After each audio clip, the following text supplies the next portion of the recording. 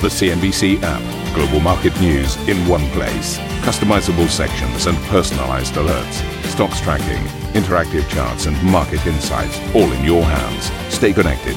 Stay informed. Download the CNBC app today.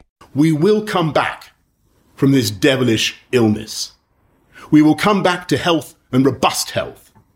And though the UK will be changed by this experience, I believe we can be stronger and better than ever before.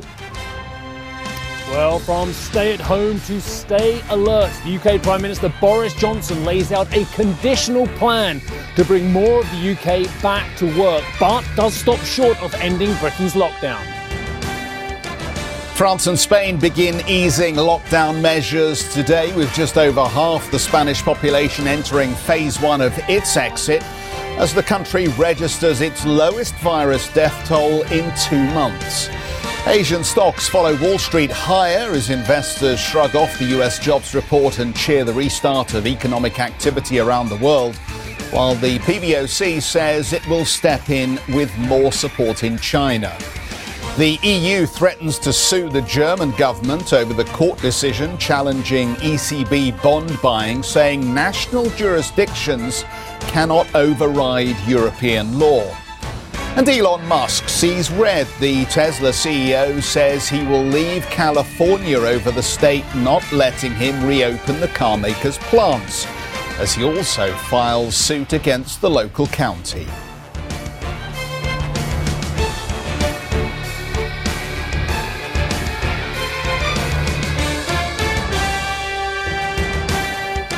Very good morning, everybody. Welcome to Squawk Box on this Monday morning. UK Prime Minister Boris Johnson has outlined a series of easing measures to restart the British economy, but also stressed now is not the time to end the lockdown. In a televised statement, Johnson encouraged those who can't work from home to return to the workplace, while also setting a broad roadmap for schools and restaurants to partially reopen.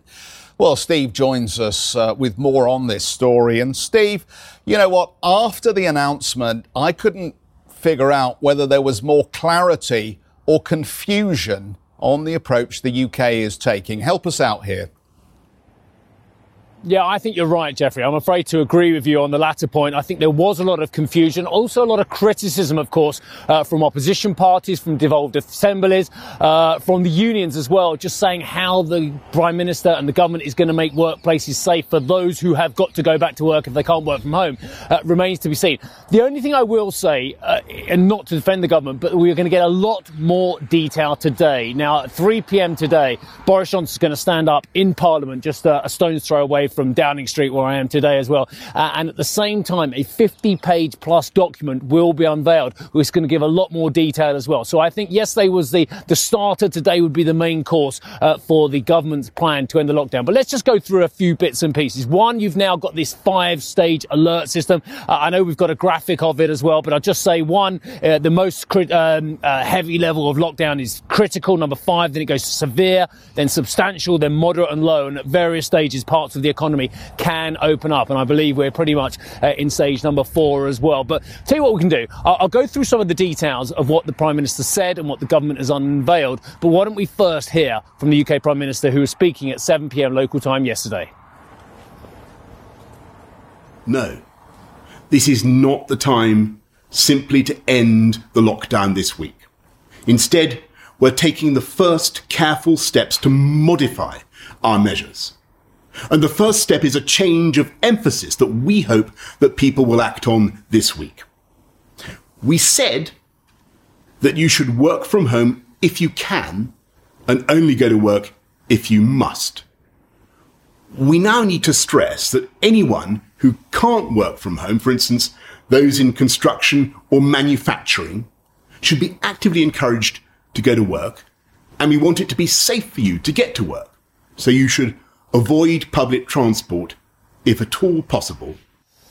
Because there is a narrow path that needs to be walked here from the government. On one side, the concern about the economic collapse we are witnessing, as we saw with those devastating numbers from the Bank of England last week. What was it, 25% in the second quarter, I think 14% plus seen in economic contraction this year. So there's that concern that Rishi Sunak, the Bank of England, and of course the Prime Minister have on one side, and on the other side, the safety of the UK population. And I thought part of that bite really underlined just how difficult it is. He's saying people who can work from home must still do so. People who cannot in manufacturing and construction should probably try and get back to work, but don't use public transport. Now, there's a very difficult path for those workers because a lot of them do use public transport. And we saw those horrific pictures of the tubes at an early stage where they were crammed in because there were less tube services and a lot of construction workers trying to get in. So that's one area of contention and concern for opposition unions. And as I say, parts of the United Kingdom, including Scotland and Wales, who are just not buying the line from the UK Prime Minister, and they will have their own plans for getting people back to work as well. But what else have we had? Well, the unlimited exercise. I mean, it's proved very interesting that now it seems that outside looks like it is a safer bet, according to the scientists and the chief medical advisor and that as well. So you can enjoy parks and public spaces without exercising. So you can sunbathe, Jeff, if that's your fancy, or go for a dip in the sea and use those spaces as long as you have the 2 metre distance. Workplaces are going to get detailed guidance, and I know CNBC has been working on their own plan as well for social distancing in the office where you lot all are today. But there's going to be detailed COVID-secure workplace guidance coming out from the government as well.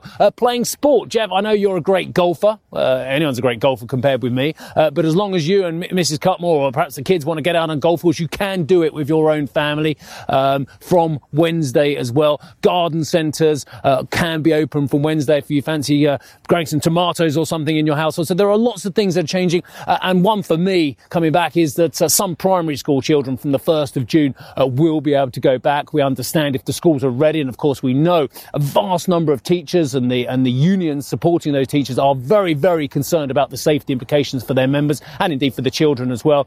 Reception, year 1 and year 6. Now, I've just got one child in one of those groups. So that's just one potentially I can get back at school if indeed it is a safe scenario as well. So there's lots of things that could happen at a later date, which is put in this, but lots that's not in there as well. And I know that you guys have done a read in the studio as well about no mask comments as well. And we didn't hear much more about this potential quarantine of passengers as well, which has been so contentious for the airline industry and for the airports as well. So there's a lot in there, but we think there's a lot more that's going to be unpacked today in this 50-page document. If there isn't, there's going to be some huge questions asked, as indeed there already have been by the likes of Sir Keir Starmer, the leader of the opposition, Jeff. Yeah, thanks for the golf reference, Steve. Enthusiastic rather than competent is probably my level on that, but it would be nice to get back out on the courses. Just to circle back to that, it is interesting that we haven't really heard anything about masks, not a lot about vaccines or about testing either from Boris Johnson so far. So one hopes that maybe there'll be a little bit more information in there over the coming days. But I know that you've been out to a number of these testing centres, and I saw more grumbles over the weekend suggesting that NHS staff and others are having to travel quite large distances just to get a basic spit test done. Yeah, absolutely. And do you know what? I did remember when you asked me a question on Friday and I only answered part of it. So let me finish off that question about testing. You're absolutely right. My cameraman Mike and I, we've been keeping an eye on what's been going on at Chessington. Funnily enough, it's on the route home for both of us. So it's very easy to have a look in there, which was one of the first NHS stroke army supported testing centres. We also stumbled upon one actually at our camera point near Canary Wharf in Greenwich a week or so ago. And to be honest, I have seen a lot of activity, but that's just very anecdotal. But in terms of the actual numbers, well, the government made this big play about getting to 100,000 tests a day. Well, they've missed it the last 8 days in a row, Jeffrey. The last set of test results we have is 92,837 on a daily basis. So it's a much better number than we were at a while back. But when the Prime Minister is talking about getting to 200,000 tests, and as you quite rightly say, some of the key personnel out there are finding it difficult to A, get the test, and B, get the test results back quickly. And we understand at least one batch of tests had to go over to the United States for analysis due to some technical issues as well. And you add into that as well that there are rumblings of disputes between Matt Hancock, the Health Secretary, and indeed the Prime Minister as well, which apparently was smoothed over at Cabinet over the weekend, where the Prime Minister said, Mr. Hancock's doing a great job as well. But again, real concerns about what's going on there. The only thing I will say, and again, it's about what we haven't heard compared to what we're hearing.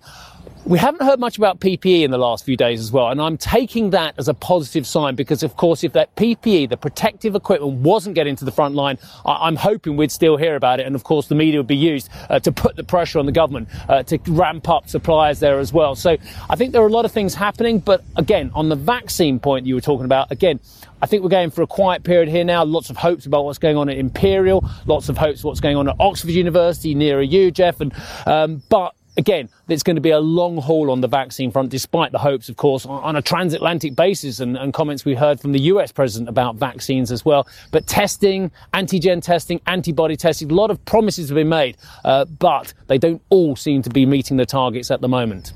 No, absolutely. And Steve, we'll come back to you a little bit later on, because it'd be good to talk a little bit about this call for people to go back to work if they can go back to work, but they should avoid public transport if they're going to do that. Again, a lot of people, I think, finding the messaging confusing, but we'll go back to Steve and we'll talk about that a little bit more, because does that actually mean that we're going to see economic activity partially return to something that looks like normality? Well, let's focus on the markets for a moment. Here's a quick look at what the US futures are indicating in terms of the open here, and this positive tone seems set to continue. We're indicated at least 150 points higher at the start of the trading session with the Dow Jones. The US markets, as you'll know, closed out Friday in robust fashion with all of the major indices over 1.5% higher.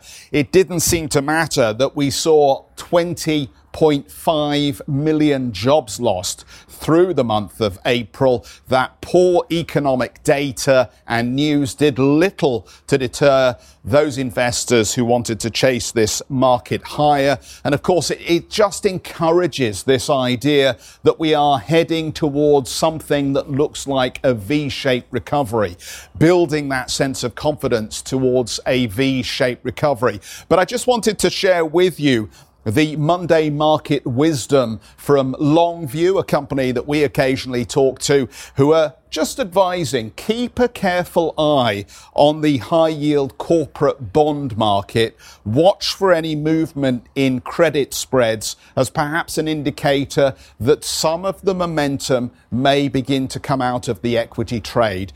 We haven't seen a great deal of movement, as they point out, in credit spreads. We've had a 34% rebound for the S&P from its intraday lows.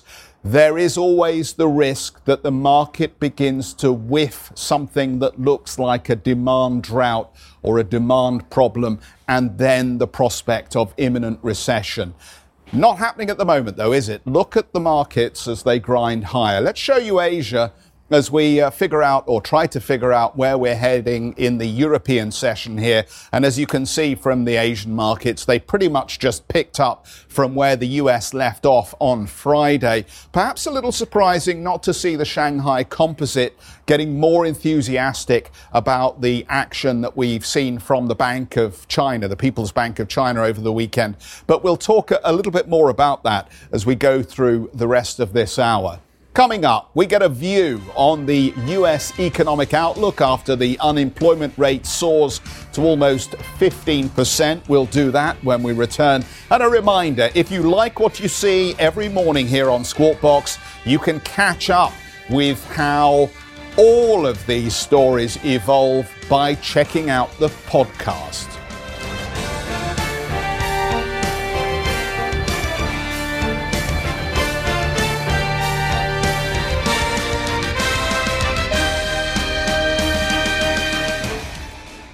If you enjoy Squawk Box Europe, check out the Brave Ones podcast. The series explores the rise of some of the world's most successful entrepreneurs. Through exclusive interviews with family, friends and colleagues, the Brave Ones podcast features stories of determination, resilience and ingenuity. Available on Apple Podcast, Spotify and Google Play. The Brave Ones podcast, presented by Credit Suisse.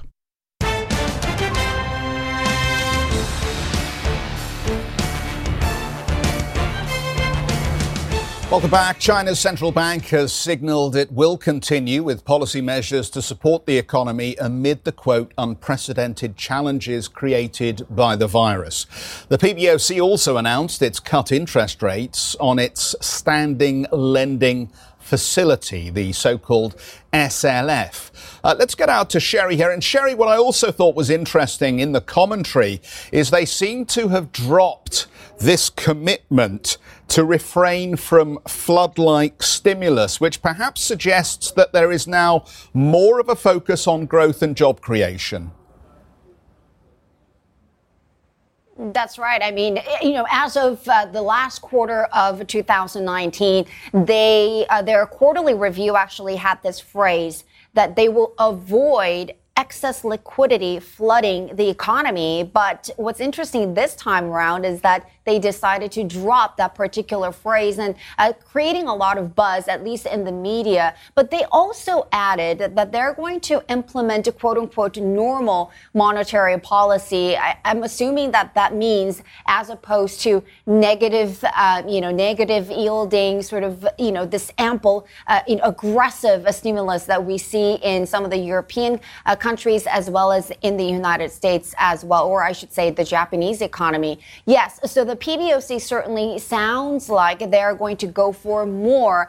Like you mentioned, SLF is another acronym into the policy tool mix here because now they're tinkering with the short-term loan rates as well. And this is just yet another effort to pump more liquidity into the system. And of course, this follows, or this, I should say, comes in the lead up to the parliamentary session that we are eyeing very much closely. That is supposed to start on May 22nd. The PBOC did acknowledge this unprecedented economic challenges because of the coronavirus. And, apparently unprecedented is really the most commonly used word in corporate earnings season. And now the mainland Chinese central bank is using that word to describe what they're, facing in terms of the economic challenges as well. And of course, they also vowed to expand credit support to some of the hardest hit sectors like agriculture and trade.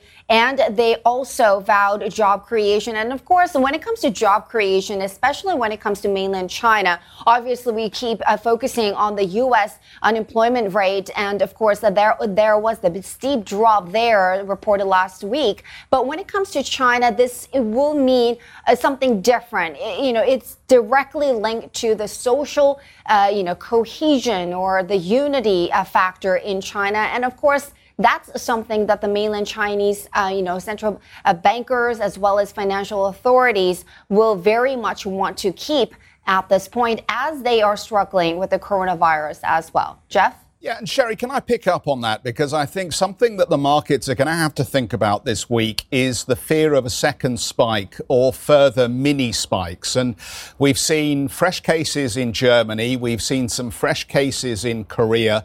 We've seen fresh cases in Singapore. And perhaps more worryingly, when we thought that China was beginning to signal the all clear, there's been this new cluster of cases in Wuhan. Now, given that where you are in Hong Kong, they were just beginning to allow more people to gather in restaurants and they were going much further down the road on this whole relieving the lockdown story. How is that new cluster of cases being reported where you are? And what do we think's happened here? What's gone wrong in terms of the control mechanisms that are in place in that province to make sure that they stamp out this virus?